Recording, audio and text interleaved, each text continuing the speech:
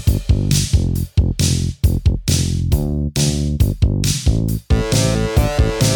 got you into a Remington party. What's my thanks? It's on the hallway carpet. I got paid in puke. Lick it up, baby. I got paid in puke. Welcome to Paid in Puke, a podcast where three women with names discuss movies that are about something other than a man. Paid in Puke is hosted by Amy Green, Christina Barr, and Jessica Baxter. It's also a spoiler-filled free-for-all. You've been warned.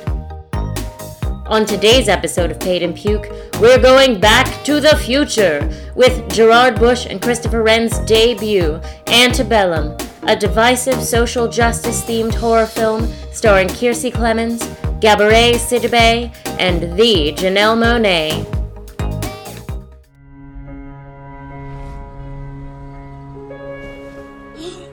There she is. Guess what?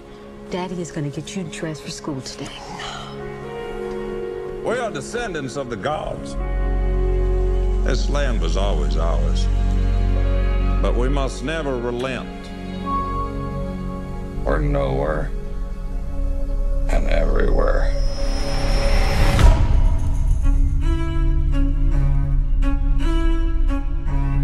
You're from Virginia, right?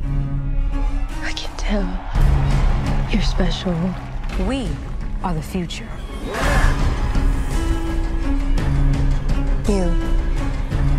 You're not like the others. What are we doing? What is the plan?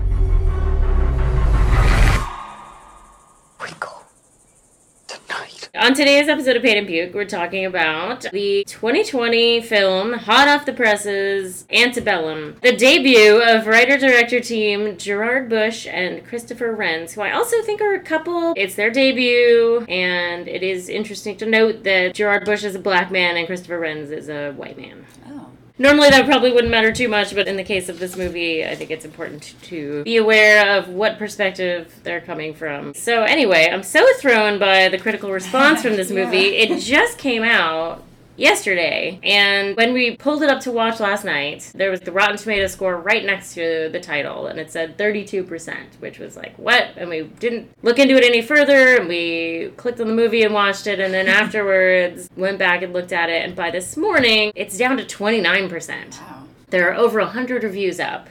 I think there was a hold on this. No one could publish their reviews until yesterday. Most of the reviews are written by white men, interestingly enough. Most of the positive reviews are written by women. I could only find 2 reviews that were written by people of color, 2 black women, and they both did not like it. But they were also the only people who... I didn't read all 111 reviews, but I read select ones, and they were the only ones who had any valid points, I thought.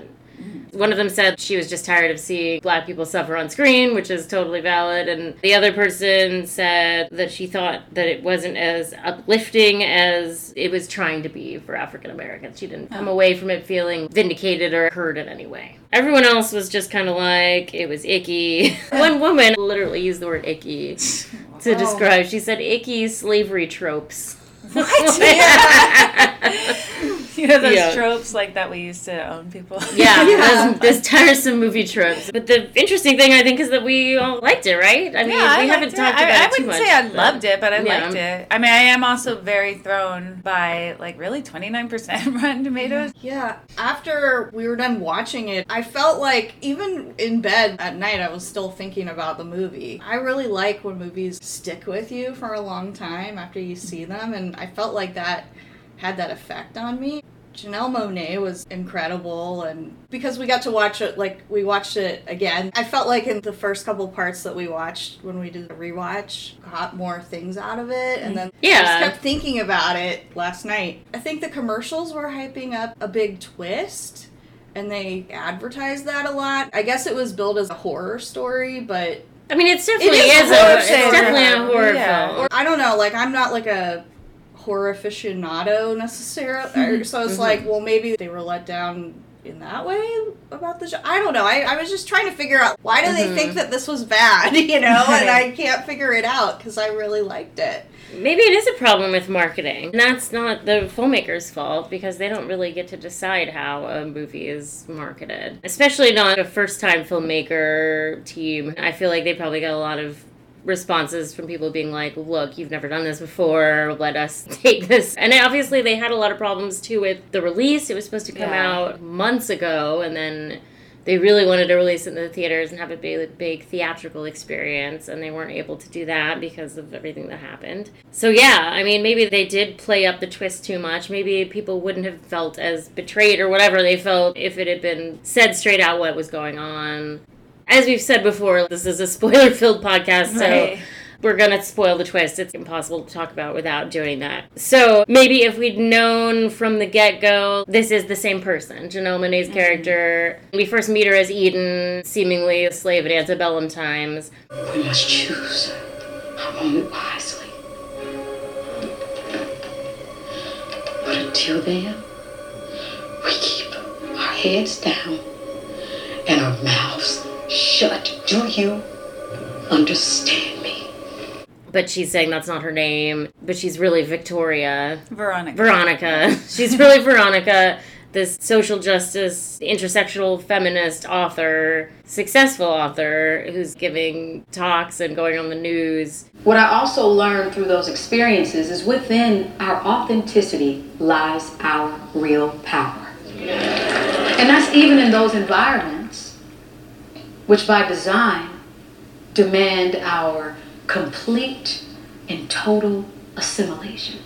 And they're the same person. Maybe if we'd gone into that knowing it, or these other people who didn't like the movie had gone into that knowing that, they wouldn't have felt as much like the twist is too gimmicky. Because that was a lot of people saying that the twist is gimmicky. It's just... I find it gimmicky. I don't know, Right. I mean, I feel like maybe it's not so much a twist as more of a reveal than a twist, you know? Right, yeah. I mean, as I've seen some people saying that the twist is obvious, you can see it coming, which I never see anything coming, so I didn't see that coming. But I also don't really try. In the trailer, you can see planes flying over the plantation, so I guess if the twist is this is happening right now, it's not really in the slavery era. I can see that. Maybe that's obvious to people from the get-go. The twist is that this is actually happening in modern times. I mean, and if that's what I wonder if a lot of these people watching, like you were saying, you don't really think about it, you just watch the movie and trust the movie and let it happen, versus people who are trying to outsmart the movie. Right. So if that's the case, then I kind of feel bad for them if that's how they have to watch a movie. Yeah. I have to know what's going on, I have to be smarter than the movie. I have to be ahead of it, you know? Right. Just take it in and let it happen. Have the story told to you the way that the filmmakers wanted to tell the story. Yeah, it seems like I would take all the enjoyment out of it, just being like so academic about watching it and waiting for a certain beat, you know? Yeah, there is a lot of different types of film criticism. I am a film critic also. I haven't thrown up my review on Rotten Tomatoes, but now I feel like I should, just to try and balance it out a little bit more. I come from, I guess, an academic background, but I don't try to bring it too much into my reviews. My reviews are more about how a movie made me feel than where it stands in the zeitgeist of all of cinema, you know? So right. I feel like a lot of the people who hated it were people coming from that perspective. Yeah. All these other movies did this better, or I saw a couple references to a book, Kindred. They were like, this did it better if it had been this book instead of this movie. It wasn't, though. It was this movie that these people wrote. We're talking about this movie. I mean, I know film doesn't exist in a vacuum, but it does feel a little bit like people weren't being fair. Maybe part of the problem is that it was hyped for so long. Right. Yeah. That was another part that I wondered, too. If these people had seen it in the movie theater, would they have felt differently about it? I don't know. If they'd seen it 6 months ago in the movie theater. Yeah, and this is such a weird time. People were waiting for this for so long to watch it, so... Yeah, and maybe they were hoping it would, like... spoiled or something. They were hoping that it would solve all the problems or something. Yeah. Maybe this movie can be the next... I don't know. I mean, people have talked about Get Out, just because I guess there is a little bit of a twist of modern white supremacy. That's right. There's a cat over my shoulder. But I mean, modern white supremacy fucking exists. It is here. And it's really not that far removed from reality, honestly. Right. A white supremacist theme park is just not beyond the realm of possibility right now. It really isn't. I mean, I don't think it's that big a jump. Civil War reenactment is really a thing that people can pay to go do. So it's just sort of one extra step of like, hey, pay a little extra, and some of these people aren't here voluntarily, for that extra dash of realism. What both of these movies, but Get Out and Antebellum, are both saying is that white people would enslave black people if they could. That's a thing that would still happen if they could. They would. I mean, you just always hear like, oh, the white man, I'm the worst. I got it. I'm the villain now, and maybe that's a thing that people don't like. They feel like they're hearing that over and over. White men don't like, I mean. Yeah, but what's interesting is it does kind of feel like the white man doth protest too much. Like, why are you so upset about it? If you know it's not you, then you shouldn't be upset. I'm married to a white man, and he's not always like, God, I feel like you're just always talking shit about men, and it hurts my feelings. He's like, no, men are the worst. I know that. Right. I know that white men are the fucking worst. Right. And he's trying to live his life in a way that makes amends for that rather than just constantly being offended. So yeah, why are these people so upset about this shit being called out? Because it is happening. A lot of people want to feel like we're a post-racist society. We had a black president. There's no segregated water fountains. Everybody can vote. And I think they just feel like, God, when is it ever going to be enough for you? Or even like calling this movie Antebellum, which means before the war, and it actually is taking place right now, implying we're in pre-war now. I mean, I guess if people are thinking about it that literally. Or even, you could think about it literally as in, it's not even pre-war, really. It's actual war because people are dying. Right. Yeah. I mean, I've definitely had, since the election and even the last 6 months, it feels like if we have a war, I feel like it's a time where the country is so polarized, thinking about certain people in my family. If we have a civil war, we're not on the same side. Like, having those thoughts. And I feel like it's very real. It feels like a real possibility sometimes. How long can we go on like this before something blows up and we have a civil war? It's really scary to think about. I'd be interested to see what Logan thought about it, too. I can't wait to hear what they thought about it because... We could put it a little... Keggers with kids. I would love to know what they thought, too. I just think about being a kid and what I learned in school about slavery. It's so whitewashed, and I grew up in North Florida in the 80s. We learned about slavery, but as a child, I don't know that I processed exactly. I knew it's bad, but you don't get all of the...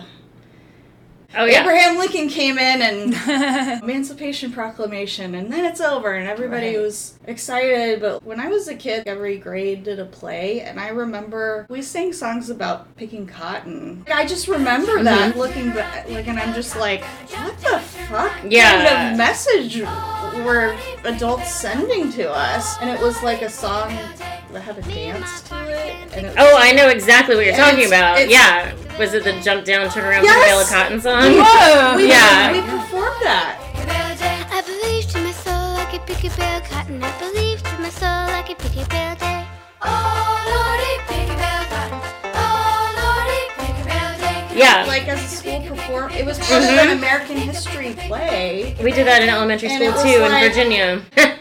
It was like we're Amy's shaking your head over here. She had a Yankee upbringing. We didn't do that in the suburbs of New York. I mean, I remember thinking like, oh, this is a fun part of the play because we get to do a little dance. I know. Isn't it fun? Picking cotton. But as a child, you don't process these things. Remembering your teacher knows like, everything, and they tell you this is how it was, and they're like, I guess that's how it was. It was fun.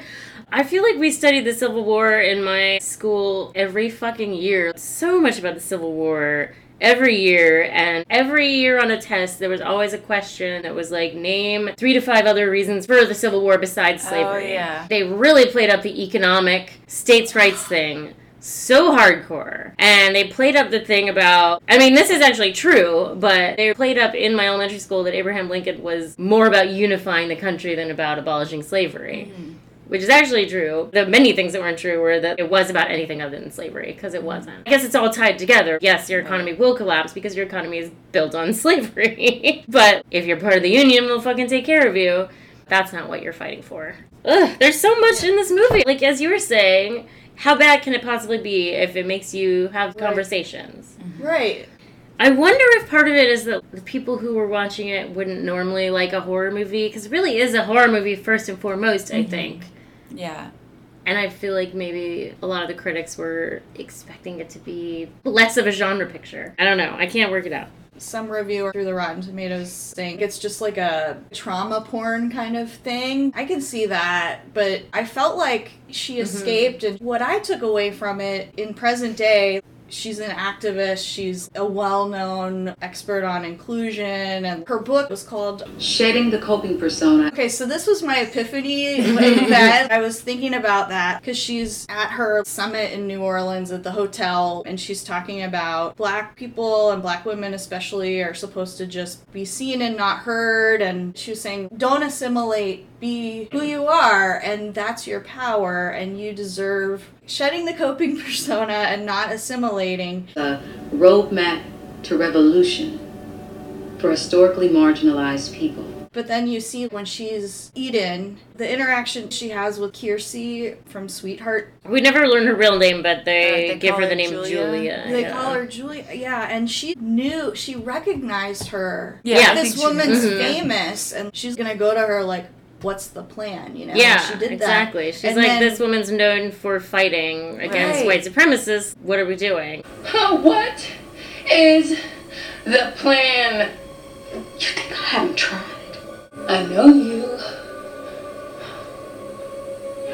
And I know that you are my only way out of here. And was disappointed to learn that Eden was saying we have to wait. We must choose our moment wisely. But until then, we keep our heads down and our mouths shut. Do you understand me? Eden is saying, these people will kill you. Julia is like, oh, are you just all talk or something? Like, remember she pushes her out of the house and is like, you're not going to do anything? Yeah. You ain't no leader. You're just a talker. That's what I took away from it, is society is always trying to make Black people smaller and always trying to keep them at a certain level. Well, that's the whole point of that place, too, was like everybody that was there, we assume. We don't really learn. So I got a couple hot props. Shut up. Hot probs is on. Oh shit, yeah. One of my hot props is that we don't really learn that much about the other people that are there. All these people are, we assume, prominent Black people, or at least people who stood up for themselves in some way, because it seems like that's what Jen Malone's deal is. She's finding people who are problems and kidnapping them to get them out of the way and subjugate them further and put them in their place. I'm a bit of a talent scout. Oh, so you're a headhunter. That makes sense. I'm a headhunter. Exactly that. So it seems like everyone there probably has a story. I mean, even if they're not people who stand up, you know, everyone has a story. But we should have learned a couple more stories. And I definitely would have liked to learn more about the Kiersey Clemens story. Yeah. My biggest hot prop with the whole movie is how her character's handled and how she ends up killing herself. Because I feel like that, unless it would have been redeemed if they had found a way to make it a Sandra Bland kind of thing where she didn't really kill herself. Right. Even the little time we spent with her, I feel like she wouldn't have killed herself. She would have been like, fuck it, now that I've had a miscarriage, I'm even angrier and I'm definitely got nothing to lose. I'm going to fight back. I feel like that was cheap and I didn't appreciate that. So those are my two biggest hot props. They didn't tell us enough about the other characters that were there, and I feel like she betrayed her own character by killing herself. I kind of saw it as it was a part in the story where seeing her kill herself kind of like is like, it makes Janelle Monáe. It was definitely a motivating thing for her. Tonight. But that's, I feel like that's a cheap way to go. That's a trope. We want to talk about tropes. Somebody killed themselves, or like actually two tropes in a row. Miscarriage trope and suicide trope. They could have gone about that a little bit more subtly and had something like smaller. They've established Janelle Monáe's character enough. Any kind of thing could have symbolically triggered her into action. I think too that I've seen the writer thing is that I don't totally agree with this, but suicide is always bad writing. Which it feels a little unfair. I mean, people really do commit suicide. Yeah. But, you know, it's sort of like if you write in a suicide, you have fucked up somehow. You sort of wrote yourself into a corner. Yeah, they had someone die so the main character could learn or... Yeah, I mean, it's akin to, like, Dead Mom or what, you know. There's ways to do all those things that actually do serve the story, but I think that they're often used as lazy tropes. Right, that is, you know, just like a dead woman as character development for someone else. That is a very tired trope. That is an exhausting trope. It's usually a wife or a mother. Yeah. Which is also fucked up. Why is there got to be a fetus involved to make us care about this person? Why, you know? But the thing that was interesting about her being pregnant was you'd assume immediately that it was a rape, you know, pregnancy. But when you find out that she's actually just like a normal person kidnapped, that it probably was an intentional pregnancy. I don't know. I mean, I guess you can't say either way because we don't know enough about her. We don't know anything about her. I think it was. Because first when she says, you know, I'm pregnant, well, maybe she just has complicated feelings. Even though it's under these circumstances, it's still her baby. You know, I'm kind of like, why do you want to have a baby? Yeah. You know? And then it's like, okay, so she was probably pregnant on purpose. I mean, that was a good thing about the way we had to watch this because of the uncertain times. We had to stream it. And it was a 48-hour rental. So it was good to watch it and then let's rewatch the opening 40 minutes knowing what we're watching this time. Yeah, that's true. We wouldn't have been able to do that if we just gone to the like we just keep sitting here. Hide in the bathroom till the next showing. I kind of thought their white friend, presumably this is a woman who gets... I don't know, like, oh, that's strange. You had bad service. My service has been impeccable. Oh, right, yeah. This hotel has been so off. The front desk, they didn't clean my room. So I'm not even holding my breath for turn-down service. It's probably a mess. Really? It's so strange. My service has been impeccable. Yeah, that's maybe a hot prob right there. Like why wouldn't she? Especially because I think she's educated and... It could be a case where she's sort of like in real time cluing in herself, you know, like, oh, that's weird. Oh, wait, maybe it's not weird, you know. Right. I mean, they all just sort of share this knowing look after she says that. Yeah. Mm-hmm. Like, oh, yeah. Right. We're in Louisiana. Next call. You blow it tonight, girl, and it's Keggers with kids all next year. We have Logan Green. Hello. On Keggers with Kids. Logan watched Antebellum with us on opening night, so to speak. What did you think, Logan? It was good. I think it was definitely like intense at some parts, but it was really good and the twist was cool. I really like when you like rewatch a movie and like, oh, that makes more sense now. Yeah. I love stuff like that. Yeah, it was good. What was the biggest thing that you noticed that clued you in retrospect to the fact that the plantation was in present day? I think like just like the modern day way of talking felt really off. Yeah. Like the way like they were like using state names that like might not have existed back then felt really weird. Yeah, that's a good one. Yeah. You noticed something about the flag, right? Oh yeah, the flag was like historically inaccurate, but I'm like, whatever, I'm sure. We all knew that, of course. I'm like, I'm sure they just wanted to make it more recognizable, but no, it was like... It was a clue that smart middle schoolers will pick up on. I really liked, I don't remember her name, but the side character who was like Gabby. really confident and like the comic relief. She was great, obviously. And then the main character was also fun. Do you have any hot props with it? Oh, yeah. Anything you didn't like about it? No. I mean, it did feel, I didn't really have any problems with it. Like, it felt weird at first, like, oh, wait, so that's what was happening the whole time? But, like, it was cool. Mm-hmm. So you've seen a couple horror movies by now. Yeah. How would you rate it on a scary scale? I think it was less scary and more, like, intense at parts. There were definitely, like, good suspenseful parts. I think it's just different from a lot of horror movies I've watched. Like, it's not, like, the Conjuring type of scary. It's, like, real people kind of, it's just more, like, reality-based.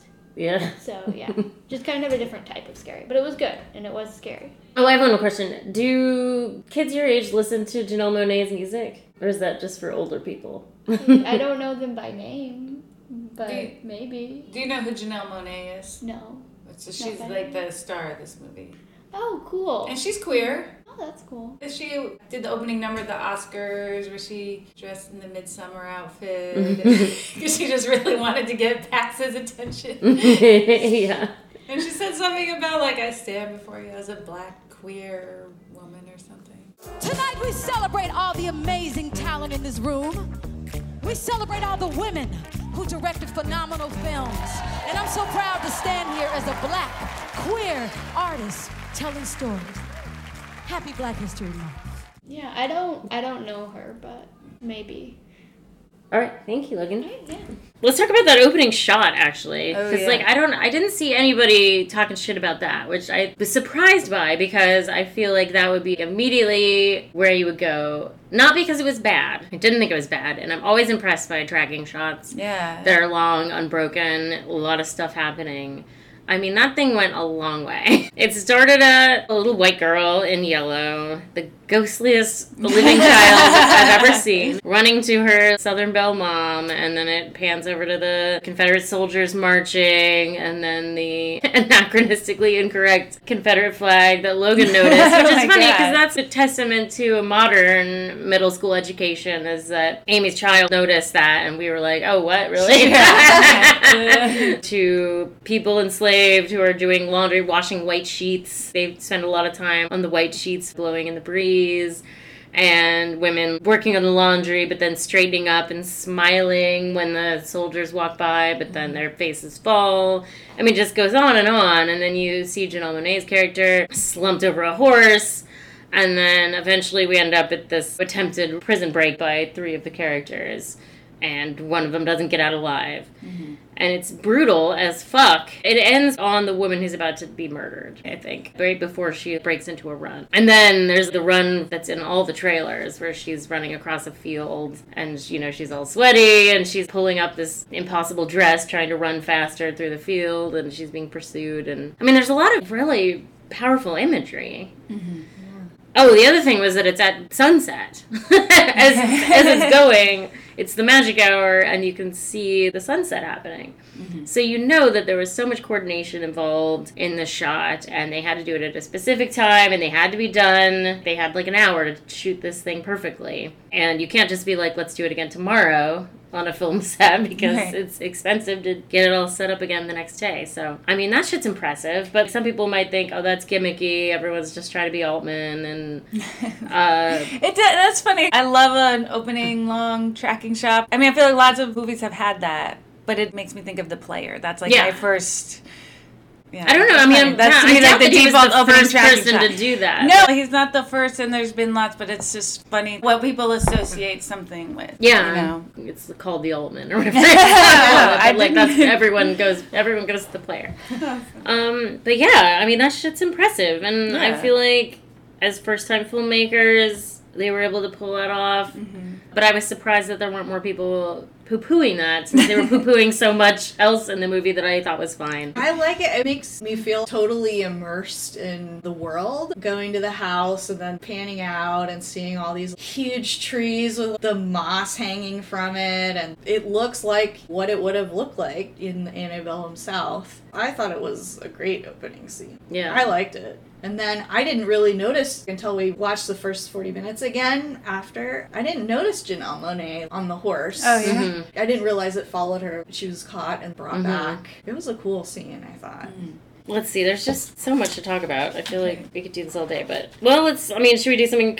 I don't know if it'd be fun necessarily, but we could do some meaningful passages. I've already started underlining meaningful passages in her copy of Moby Dick, if you know what I mean. From this segment that was what we thought was modern, but was actually the earlier part with, how do you pronounce it? Gabourey Sidibe. Gabourey Sidibe. Yes, her. She's one of those Joey Pants people where they're like, oh, Gabby Sidibe. Gabourey Sidibe. That segment, that was fun. That was nice and funny. That's a good review. Yeah, we needed that because you kind of don't even realize you're holding your breath until it finally fucking cuts to her waking up in her beautiful house with her beautiful husband and her beautiful child. You're just like, oh my god, thank god that part is over. The first part is so brutal. Yes, and then later when you think it's going back to the bed, you're like, no! And then she's just like doing yoga. She's doing yoga. Yeah, she's all sweaty and upside down, and you're like, this can't be good. But no, she's it's fine. Let your booty do that yoga. It is really interesting that she has the same pillow. This striped pillows. The visual trickery, it's important that the pillow's the same, but I just thought it was funny. What's with those pillows? Gabby Sidibe's character was amazing. Gabourey Sidibe. She was so fun in the restaurant. I loved Good Morning. Good morning. Good morning. How is the #1 relationship specialist in the world doing this morning, dog? Well, you know, ooh, it's just flourishing. She basically talks like a drag queen, which she even does like the drag queen tongue click at one point. Now, so Camille's hossity ass, right? I really like when she says, how often do I get my V? How often do I get my V? Twice a year? Funny thing to say to your friend. I like when she says, did I interrupt? I'm going to continue talking. Yes. That was really great. You know, I really enjoyed my session, but I'm really glad I stayed for that. Wasn't it fantastic? It was Camille. I'm sorry, did I interrupt? I'm going to continue to. I really have to steal her. Sorry to interrupt.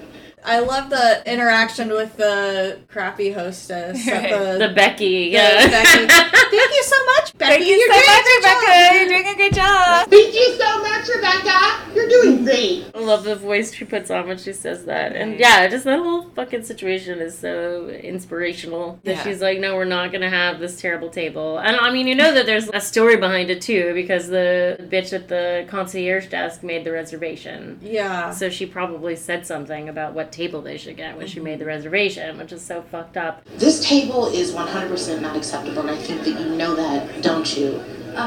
Becky. Listen, I'm actually not going to go back and forth with you about exactly why this table is unacceptable. You're going to seat us over there.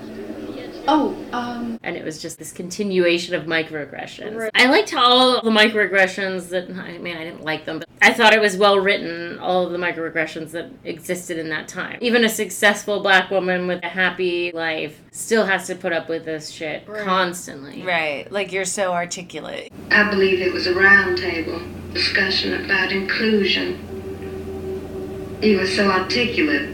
It must have been a ratings bonanza. Why wouldn't she be articulate, you know? She's an author. PhD, you know? So I liked the, he's coming this way, ooh, about the guy who's coming over for the drink. Oh my God, he's coming this way. Ooh, and he's coming this way. Pardon me, ladies. That is the thing that ladies do. They just periodically reference Salt and Pepper. At least me and my friends do. I feel like everything I wrote down was from Gabourey Sidibe's character. Gabourey Sidibe. No, I wrote down something that Kiersey Clemens said, which was, what has being quiet ever gotten us? Oh, you think being quiet is being strong, huh?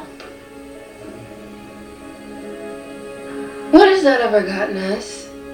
I mean, that definitely goes back to how she's so outspoken in her normal life, and then when she gets into this extreme scenario, her calculations change based on her fear, but then eventually she's able to get over that to escape. Another criticism I saw, actually one of them might have even been one of the black critics, was it's insulting that she's the first one to think of escaping. Are all these other people idiots? Why wouldn't they try to escape? But I feel like it was well established that people did try to escape all the time. Right, because that burning shed constantly had smoke coming out of it. Yeah, I don't know why anyone would assume she's the only one that ever tried to escape. They just didn't say it. It is a hot prob that we didn't hear anyone else's story, but you can still infer things based on the established world. Oh, I have a question, though, which is, who are these people that are the soldiers in this place? We know the plantation owner is some sort of political guy. At one point, they drive past a re-elect this dude sign. I forget what his name is, but...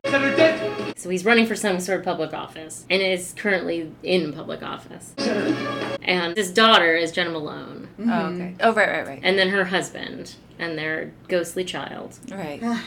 But then who are all the soldiers and shit? Because they're there every day. So it's not just like vacation Westworld style. There's also a point where they're like 6 weeks later, they're just there every day. Why? What are they doing there? Is it that some of the soldiers are vacationers and then they just work there, but it's all part of the whatever they're doing? Yeah, wait, you're right. That kind of doesn't make sense, like, when you really think about it. Yeah. I think that's one of my heart probs, too. Like, I would have liked to know, what are they planning with this park? Okay, so this was just like a question I had. Is he trying to win an election? His cell phone rings, and he goes out to answer it, and he's like, well, what's our play? Well, look, the ballot box will go all way. The court will follow one way or another. It's under control. Is there anything else? He's saying, what are they showing on the news? The news is showing Janelle Monáe's daughter, like, oh, she's missing her mom or something. I see her pathetic husband on the news one more time, bringing around that little girl. Definitely sounds like the husband is on the news every day. He's not giving up looking for his wife. Right. Well, what is this guy planning? He's going to take over some office and then they're going to keep kidnapping all these people and expanding the boundaries of the park and trying to make it slavery times again? Or these racist white supremacists taking back their birthright? This is our land, you know, like... I mean, there definitely is, like, a lot of that vibe, right? He gives that speech at dinner about this is our birthright. We are descendants of the gods, and we will fight with the same immeasurable courage and vigor. We will sacrifice our blood and fertilize this soil of our homeland. This is the only hope we have of retaining our heritage, our way of life. This land was always ours. It is our rightful inheritance. And rest assured, our national estate will not be stolen from us by these traitors to America. And it sounds like a kind of speech that a general would have given in antebellum times, and it also sounds like the kind of thing that a white supremacist would say now. And it is both of those things. Right. And we do know that, you know, those fucking Proud Boys do have it in their head that they're going to start a revolution at some point. They really, literally do. Mm-hmm. That's their whole thing. And we do see those guys marching with the torches at one point, like in Charlottesville. That was... Blood and soil, blood and soil, blood and soil, blood and soil. It's just like a KKK summer camp. Where they're also planning their uprising while getting to subjugate black people for fun. On the one hand, it would have been nice to know more about what their ultimate end game is, but on the other hand, we don't necessarily need to know to... I mean, I think that's it there. What's the ultimate dream of a white supremacist? Like, you get to actually have a slave, you know? Yeah. I mean, I think that, like, you know, this is, you know, this is what I want to do. I want to subjugate black people. The civil rights movement has gone too far. We're taking it back. That was my sense of it, is that you have the regular Civil War reenactment where tourists can pay and go dress up like a plantation owner or whatever. And then there was this sort of secret, deeper level where there are people here who are actually really here against their will. You know, it was almost like an underground prestige thing. You know, I don't know, I was thinking about how you can pay a bunch of money to kill an elephant in Africa. Something that's technically illegal, but... the most dangerous game. Just the idea that for some people, nothing is off limits. Well, the thing that made, like, muddled it a little bit, I guess, is just those two bumbling guys that were the soldiers that we follow a little bit. Mm-hmm. And the one guy who has time alone with Kiersey Clemens, and his whole vibe is so weird. You said that I was pretty? Of course you are. Anyone can see that. Is his deal pretending to be a sweet guy to get a woman alone and then beat the shit out of her? You heard Commander Jasper. You speak only when given permission to do so. Is that not right? Yes, sir. Daniel. No, it's sir! Or is his deal, he's really conflicted, and if so, why the fuck is he there? What's his deal? And then his friend is later on making fun of him, saying he's a snowflake. Who are these guys? What the fuck is their deal? I feel like if they hadn't spent extra time with those two guys, it wouldn't have brought up a lot more questions. That scene with Kiersey Clemens where he goes to her cabin and he's gonna have his way with her, and she's trying to appeal to his humanity. You don't have to do this. I can tell. You're special. You're not like the others. Those monsters. In the dining hall scene, he seems like he's got a shred of humanity, but it just seemed like she tried to appeal to this white supremacist humanity so she would be seen as a human in return, and it's like, that doesn't work with these psychopaths. Yeah, that's like actually the worst thing you can do. Right. Why'd you speak to me? I just thought we should have a proper introduction. You have a short memory then. I thought that was a really interesting scene with like the toxic masculinity on top of white supremacy, and it's like you gotta fight back. These people are depraved and they're psychopaths. I think that is something that kind of sets it above some of those Oscar bait slavery movies. It really is saying there is no shred. You know, these people aren't victims of circumstance. They're just bad people. Like, let's not extend any sympathy to them whatsoever. I mean, I feel like that's a bold statement, and it's something that needs to be said. Why are we trying to appeal to their humanity when they're acting in these inhumane ways all the time? Who are we kidding? Why are we trying to do that? Yes, like with where we are now, there's no point in trying to have a discussion with these QAnon, birther, you name it, white supremacy, Trumper people. There's no reaching across the aisle. Right. Like, why Oh would my we do God. that? Oh my That doesn't get us any. You really have to just. You have to write them off. You have to take the power you know? away from them. There's no reconciling. Like with the eugenists, race scientists, you can't have a conversation with those kinds of people because they are so wrapped up in their propaganda and their racism. Maybe we did just get to the bottom of why all these white male critics didn't like this movie. Because they're like, I feel like it just painted these racists as villains. I don't know. People want to think this couldn't happen now, you know? Yeah. Slavery happened a long time ago, and it couldn't happen now. I mean, I think that's what people want to think. Yeah. And they're wrong. We had a black president. What more do you want? You know? Like, yeah. Ugh. It's fucking fascinating. I look forward to seeing this whole thing unfold more. Like if in one day we've got over 100 reviews, I think they're going to keep coming, and I want to hear more about it. I'm looking forward to the cycle of the think pieces, you know, it's going to be trashing and then the rebound and the backlash. And all. I feel like there's going to be a lot of back and forth. I think so. And I mean, it might even all change after whatever the fuck happens in November. Oh, jeez. Right. I might even change our opinions about it. Right. I mean, you think how much has changed from when they made this movie to now. Which is also interesting considering the themes are, I mean, not exactly timeless, but definitely like timely. I mean, they're just in time, in this time period. The darkest timeline. Yeah. Oh my god. We kind of got away from meaningful passages. Anyone have any? Are we vegan this week? Pancake on a Tuesday? What is a special occasion? Well, I was informed it was pancakes or nothing, so, you know, we gotta pick our battles. Question, are we vegan this week? Babe, the struggle is real. And then I see a play date in our future. Now, was that Kennedy? Will you move the camera over? Oh, she's so cute. She'll make a perfect little companion for my daughter. I see a play date in our future. Oh, that was so creepy. I mean, even before we knew what her deal was, that was creepy as I shit. really don't see a play date in your future. Oh, God. I know that kind of just speaks to moms who are like, no, thank you. Right. No, it'll definitely happen. I thought it was really nice that they put in a little bit about even Janelle Monáe has doubts about having to be all these things as a working mom and wife. Yeah, I just feel like I'm not doing enough. I just feel like I'm not doing enough. It's like when I'm at home, I'm not working enough. When I'm working, I'm not home. I'm not mom enough. I'm not wife enough.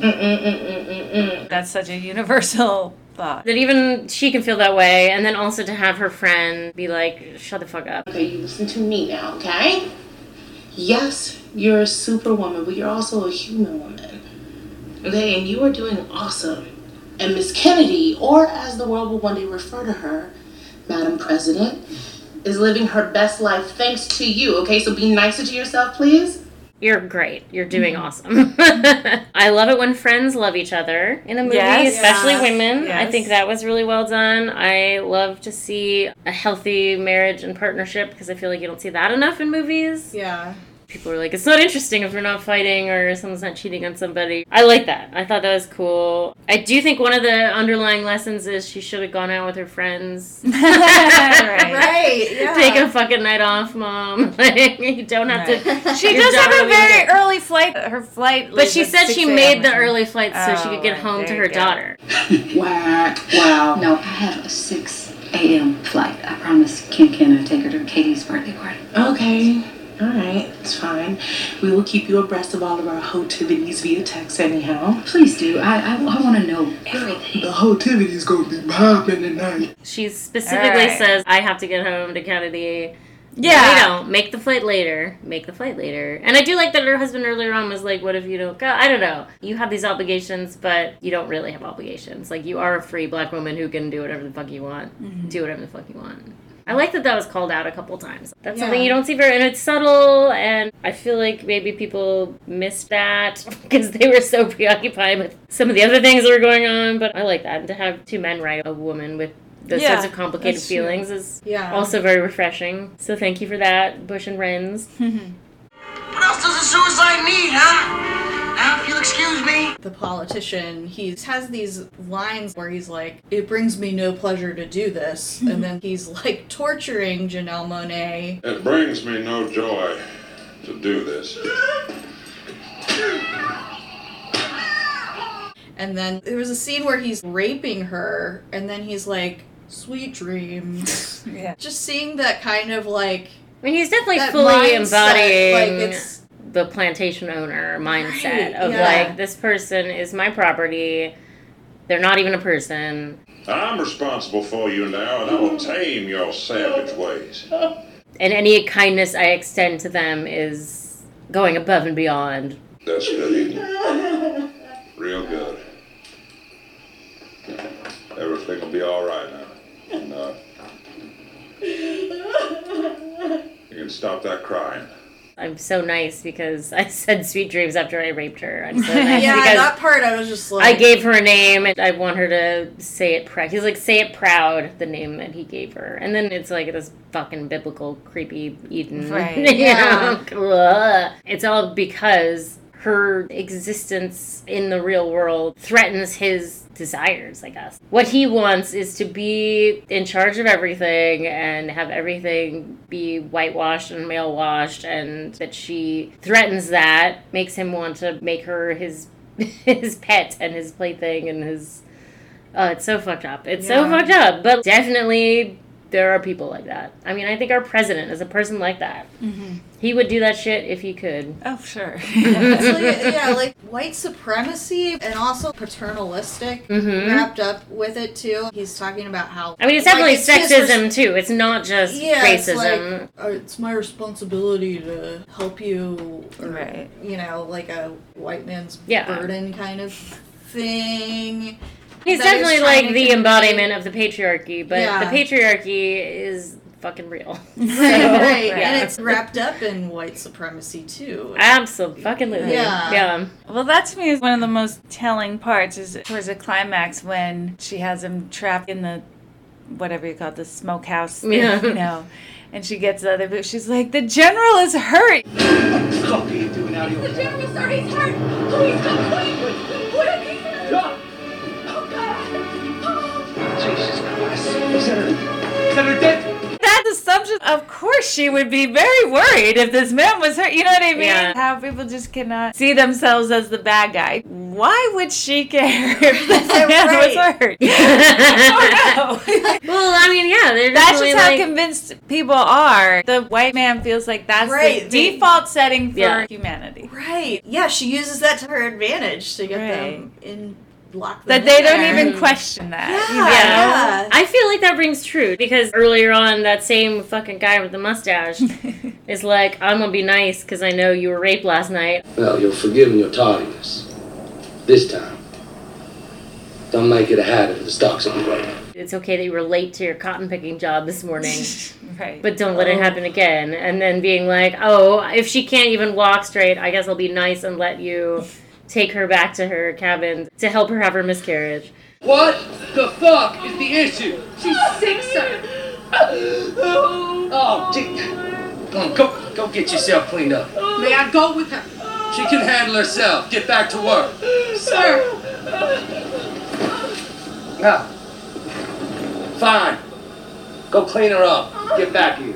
I mean, he really did think on being nice by doing this shit. Right, yeah. They're very concerned with their power. Nice. Yeah, Right. if anything, I know. I'm too much of a softie. Yeah. It all rings very true to me. Yeah, it did feel like they really think they're a benevolent... I don't know. Yeah. They really do think that they are the superior... I mean, that's... White supremacy is literal. Yeah, they're like smiling at you while they're torturing you. Yeah, Yes. I don't think that it makes them cartoonish because they literally think that way. Right. It's just, it's hard to wrap your mind around it, but it's fucking true. Ugh. One thing I noticed on our partial rewatch was when the plantation owner guy is giving that speech at dinner and he holds up the Union Army coat and is like, we won this battle, and this is what victory looks like, he says when he holds up the coat. I want to congratulate you on the defeat of the Yanks at Milliken's.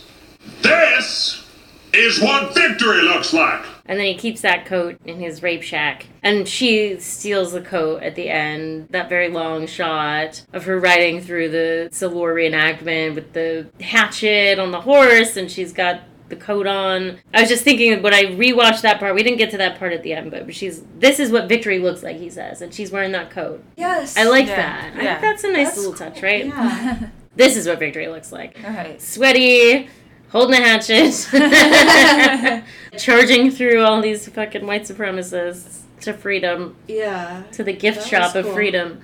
We're just on the other end. I liked this movie. I did. I liked it. The more I talk about it, the more I realize I really did like it, and I will defend this shit. Yeah, I want to see it again. Yeah. We did have a very hard time coming up with the lunchtime poll. So this is what's called a lunchtime poll. There is the brief interlude where they get to go out for dinner, these three women who are friends. And while they're at dinner, this man at the bar is making eyes at Gabourey Sidibe. Gabourey Sidibe. And he sends over a drink, and she's like... She has a critique for that. She has a critique. She's like, thank you very much, but I just wanted to let you know what you could have done better. I'd be remiss if I didn't take the chance to sort of critique your game just a little bit. I'm sure that you can tell, even from all the way over there, that we're actually drinking champagne tonight. I am a champagne lady, and we are champagne ladies. So sending over vodka cran, yeah, it just shows lack of appreciation for our situation tonight. So, well, what you should have done is you should have asked our waiter, which, again, champagne we're drinking, and sent over a second bottle of it for all of us. And then you make eye contact with me from across the room. You eye fuck me. He sends her a vodka crayon. She said, looks like vodka crayon, which is, yeah, that's bullshit. That is a bullshit drink. I mean... To assume someone drinks. I don't know. I'm sorry. Okay. If you like vodka crayons, I'm backpedaling here. If you like vodka crayons, that's fine. But don't ever assume someone will want one, is what I'm saying. I do love that she had her number ready in her bra, pulled it out. That. And I say all that to say, here's my number. Because this can happen. Good night. She goes out for a night out of town with slips of paper with her number on the bra. That was funny. That is fucking awesome. Tear it away. Tear it away, exactly. Oh my god. I wish I could go back in time and tell my younger self to do that. Anyway, the question on our minds is, what drink could a stranger at the bar send over to your table? If you're out with your friends, what can they send over that would make you pull your number out of your bra and hand it to them? What would work on you? Yeah, what would work on you? He sends a drink over and she says he got it wrong, so... Well, I like anything with ginger beer in it, like a mule or something. That would Some be kind of cool. mule. Yeah. It's got citrus, it's got the ginger. I would be like, wow, how'd you know I was into that?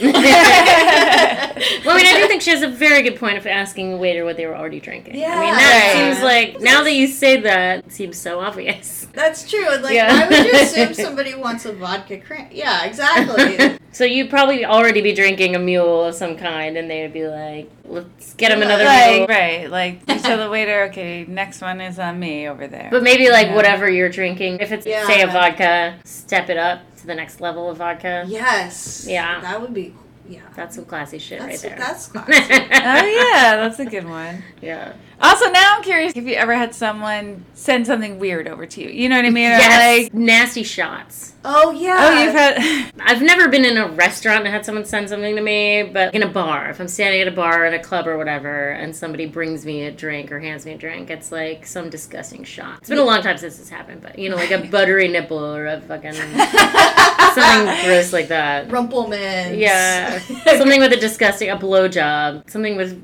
Irish cream in it, probably. Oh my God. That sounds good to me. Yeah, I've never had a classy situation where some mysterious gentleman from across the room, like... Classy situation. I've never been in a classy situation like that. I've been in a bar where people were like, who wants a shot? Or, you know, like, it's like rando. Yeah, I don't think where it's like, the gentleman would like to send you a drink. Yeah. I don't think so. Yeah. You know that place, Ohana? Mm-hmm. Is that still there? Love Ohana. Yeah. So I was there for like a happy hour one time, and I was with my friend. We were basically surrounded by men. I mean, not like a bunch, but you know, like 4 or 5. It was just the two of us. And someone walked over, and he kind of like tapped me on the side. I didn't even see him. This is the thing that I didn't follow up because I literally did not even see him. But he was just like, "Here's some chopsticks for you," and walked away. And then it had its phone number on. But I always like respected that as a move because it was like he didn't try and infiltrate because we were already kind of occupied. I thought that was kind of nice. But I didn't see him. My friend said she saw him and wasn't cute or something. I literally did not even see who it was. So I think that's not great. Because have some fucking self-respect. Like, I don't know. I felt like he just wanted to get in and out of there. Who's going to call the number of someone they didn't even right. see? That's and this was the days before texting, so I would have had to make a phone call to phone him, it in, you know. Yeah, the hardest thing to do. I mean, I didn't do it. So. If you didn't even see the guy and all you have is a number, how would you... Hello, sex trafficking line. I would like to be sex trafficked, please. I respect, like, someone taking their shot. Take a shot with your fucking face in there, you know? So well, I mean, it's not like he had his face covered. It just was quick. I didn't see him. Introduce yourself. I don't know. You guys just... If you saw a guy and there's 4 or 5 women already around him talking to him, are you going to walk up and be like, hi, me too? I don't know. I don't know, but I respected it. Okay. I respect people taking their shot. But, all right. But I didn't call him, so, you know. So you don't respect it that much. You miss every shot you don't take, That's right? true. You do always say that. I have said that. Very true, yeah. And, you know, you have to remember... Okay, you also sometimes miss the shots that you do take, but I would rather miss the shot that I took. Yeah. I will say that I've never had anybody who has taken a shot in that regard be anything less than a total creep. But I just remember this one guy in the Mama's Mexican Kitchen, like many years ago. I did think it was kind of cute. We were eating chips and guac, and he sent over an extra guac. Aww, you always need extra guac. Which is like what made me call him. But he ended up being that's a good move. Terrible. I do respect this. He was sitting at his table. He was writing in his journal. What you writing on? My journal. Write my thoughts in it every day. Oh, you mean a journal? Yeah, whatever. Guess I'm not all smart like you. So that's the kind of guy he ended up being, but he like waved so I could see his face, I could see who he was and a little bit of what he was about. He let me continue having lunch with my friend. He didn't disturb us, and then I did call him later. So I thought that was a good move, but he ended up being a total psychopath, so. He ended up kind of stalking both me and my friend Faye. Whoa, I'm like I knew it was going to be Faye. Of course Faye. I spent every waking moment with her for many years. He would call for me and I wouldn't be there, so then he'd just end up being like, well, what are you doing? And she'd be like, no, dude. And then after a while, he'd leave this answering machine. He'd leave these long voicemails on our answering machine. That would be like, hi, Jessica, or Faye. Like, eventually you would just start being like, or Faye, or Faye. And then we never called him back. And then finally he stopped calling. He wanted me to be his personal assistant, quote unquote. I want to go out with you and I also want to pay you to do things for me. And I was like, red flag city, no thank you. Is this guy like significantly older or something? Or like let's see. So I was like in my early 20s, so he was probably like 30 maybe. So he seemed significantly older to me at the time. Yeah. I mean, that's significant at that age. Yeah. You know? Yeah. But I was like, no, this definitely seems like it's heading to some dumb situation, and I want no part of it. Personal assistant. Yeah, that's... personal assistant. And I was like, well, what do you mean? Like, filing? He's like, no, just anything I need. And I'm like, no. If you can't be more specific right now, then I do not want to even ask any more questions. He was also writing a novel. I mean, Red Flag City. But anyway, I thought that was a good move for the guacamole. Yeah. But that wasn't my original answer. My original answer was just like any kind of bourbon, but like step up the bourbon. Ah. If I'm drinking a bourbon, get me a better bourbon. That's my answer. Sorry, Amy. That's okay.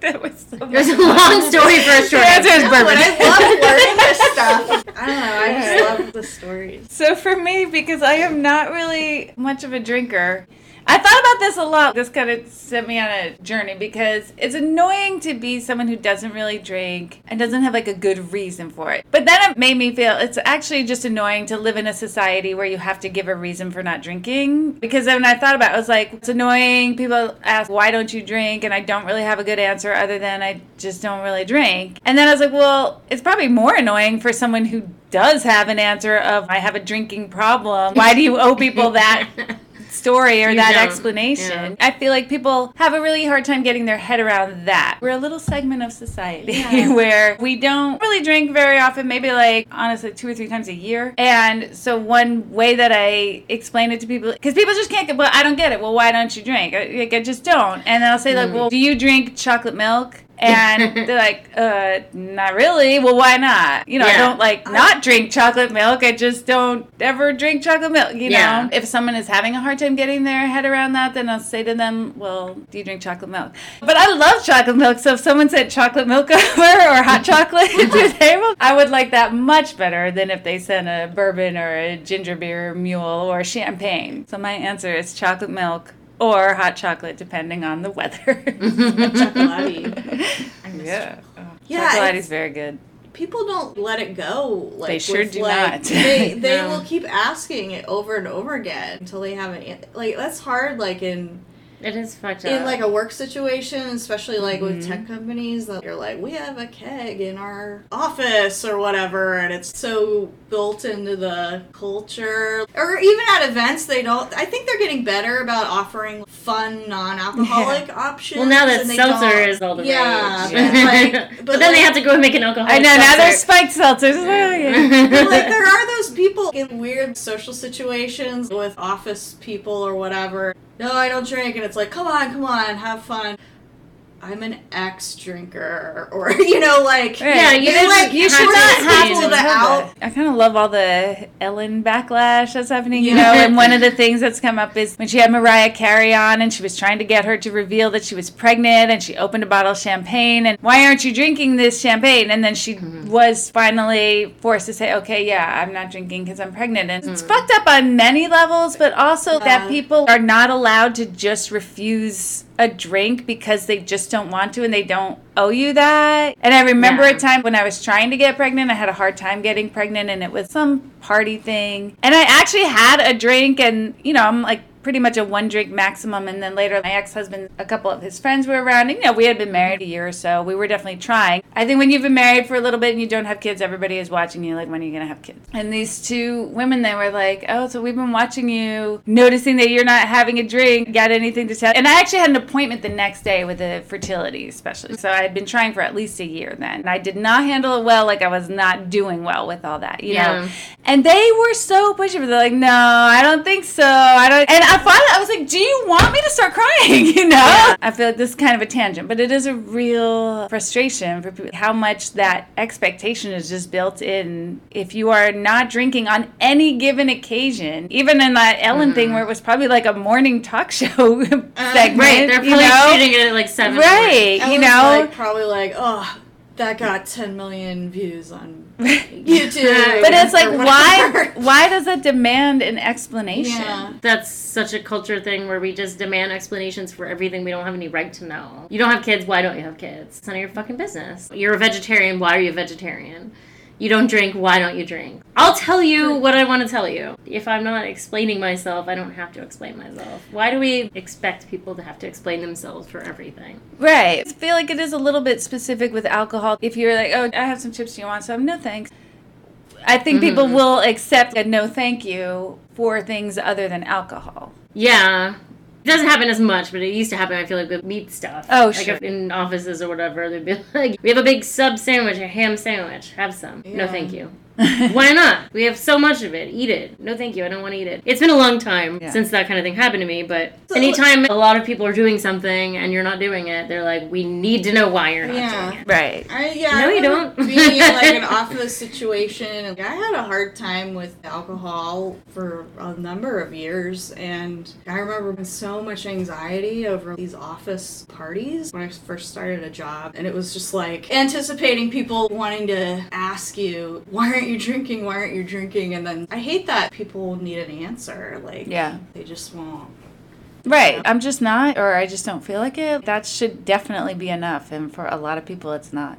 That's our culture. Yeah. Right. We won't take no for an answer. Well, anyway. We got very sidetracked. I do enjoy hot chocolate, too. We did get a little sidetracked, but I feel like that was hot chocolate, or chocolate milk. I do occasionally like a chocolate milk. So. No shade. You blow it tonight, girl. And it's Keggers with kids all next year. Do you want to answer the lunchtime poll question for this week? I don't know. I'll tell you what it is, and then you can say if you would like to decline. So, if you were somewhere out in public whenever we start doing that again, and somebody who was cute but you didn't know them tried to get your attention in some way to give you your number, what could they do that you would be like, okay, I'll give my number to this cute stranger? A lot of things, but like most of the things coming to my mind are like just like subtle messages that they're queer. I'm like, well, if they played Girl in Red very loudly across the room. Wait, what's Girl in Red? It's music. Is it a song? It's a music artist. Like a band called Girl in Red? Right. So just availability at this point is what Wait, can we overdub? Oh yeah, Girl in Red, so cool. Celebrate your whole catalog. How very. As it stands, I like it. I still do like it, even though they really probably were limited by being first-time filmmakers. We don't know what they got turned down on. Yeah. First-time filmmakers do not get as many decisions as they would want. Especially if something like this was definitely controlled by the studio, obviously, because of how delayed the release was. Clearly, the studio had a lot of power and input into this movie and what it became. So I would like to hear more from these guys. Yeah. I would be interested in reading many interviews with them. Yeah, I really liked it. I want to see it again. I would love to see an interview with them or some sort of, like you said, like the special features on a DVD or something. That would be director's commentary. My God. Yeah. Oh my God. Please do a director's commentary. I wouldn't watch. Yeah, please do one. Learning how they came up with the story and why they chose some of the things they did, and how much of an input. I would like to know how much of an input Janelle Monáe had in it, because she's such an auteur. I love everything she does, and she did such an amazing job. She's such a terrific actress, and she's wonderful. I do have one question, actually. What do you guys think was the deal with the butterflies? There's butterfly symbolism everywhere. Yeah. What do you make of that? Well, I mean, there's the caterpillar that turns into the butterfly. I don't know. I kind of saw it as freedom or fulfilling your... I'm having trouble with this. But I don't know. A butterfly is such a symbol of birth or something, or like experience, like turning into rebirth or living to the full potential, being allowed to fly. And that's kind of the symbolism that I got from it. And she was talking at the summit about being your authentic, awesome self and not shrinking yourself and not forcing yourself to assimilate to what society's trying to have you be, and you know, shedding like the coping persona. Shedding the coping. Yeah, there is a butterfly on her book, on the book cover. Right, yeah. And then what's her? Kiersey Clemons had a butterfly tattoo. Yeah, and I wondered if that was like a reference to her, like she looks up to Janelle Monáe as like an activist, or like, or I don't know. Maybe that's a lot of people have butterfly. Yeah, tattoos, that's true. So. Yeah, that's true. Yeah, and maybe like she hadn't shed her coping persona, even though she wrote the book, right? And she doesn't shed it until the end of the movie, maybe. And I always see a butterfly too as representing symmetry, and I feel the movie is trying to make it that we're antebellum now, the parallels between now and pre-Civil War times. Okay, cool. What did you think, Jessica? I was just kind of understanding it as we were talking just now, and I think it is about the shedding. Now, because it just dawned on me that it was on her book.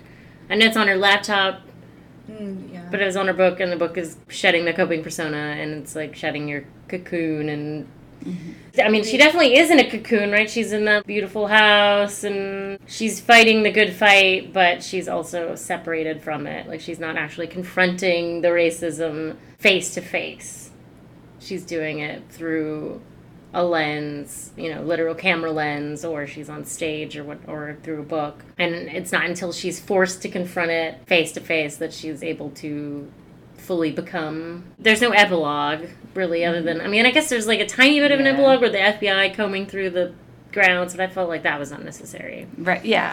That was in my notes too. Like, we didn't need to see that. We assume that she follows up on this. She's not just like, hey guys, I'm home. And plus we see the cops, or like there's sirens coming. I do like that it's mostly the FBI, because as we all know, cops are useless. But I was very frustrated when she called 911, and I'm glad they explained to me that it was only because she couldn't unlock the phone. Because I was like, why the fuck is she calling 911? Never call 911. It's not going to help. Your one phone call is to 911? No. That was so tense when she had to go back into the house and get his face. I do like when she says, open your eyes, motherfucker. I forgot to write that line down, but I love that line. Cool. Well, wow. I feel like we made some good headway with this thing. Yeah. Maybe we'll have to do like a part 2, or maybe like a mini-sode where we come back and talk about it after a couple weeks. Yeah. On the next episode of Paid and Puke, we take a deep dive into J.D. Dillard's 2020 creature feature, Sweetheart, starring Kiersey Clemens. If you enjoyed this episode of Paid and Puke, please take a minute to rate us highly on your preferred podcast listening apparatus. If you did not enjoy this episode, no further action is necessary. Paid and Puke is hosted by Amy Green, Christina Barr, and Jessica Baxter. Music by Silent Partner. Follow us on Twitter at Paid and Puke Pod, or join us on Facebook at Paid and Puke Podcast. Thanks for listening. Lick it up, baby. Lick it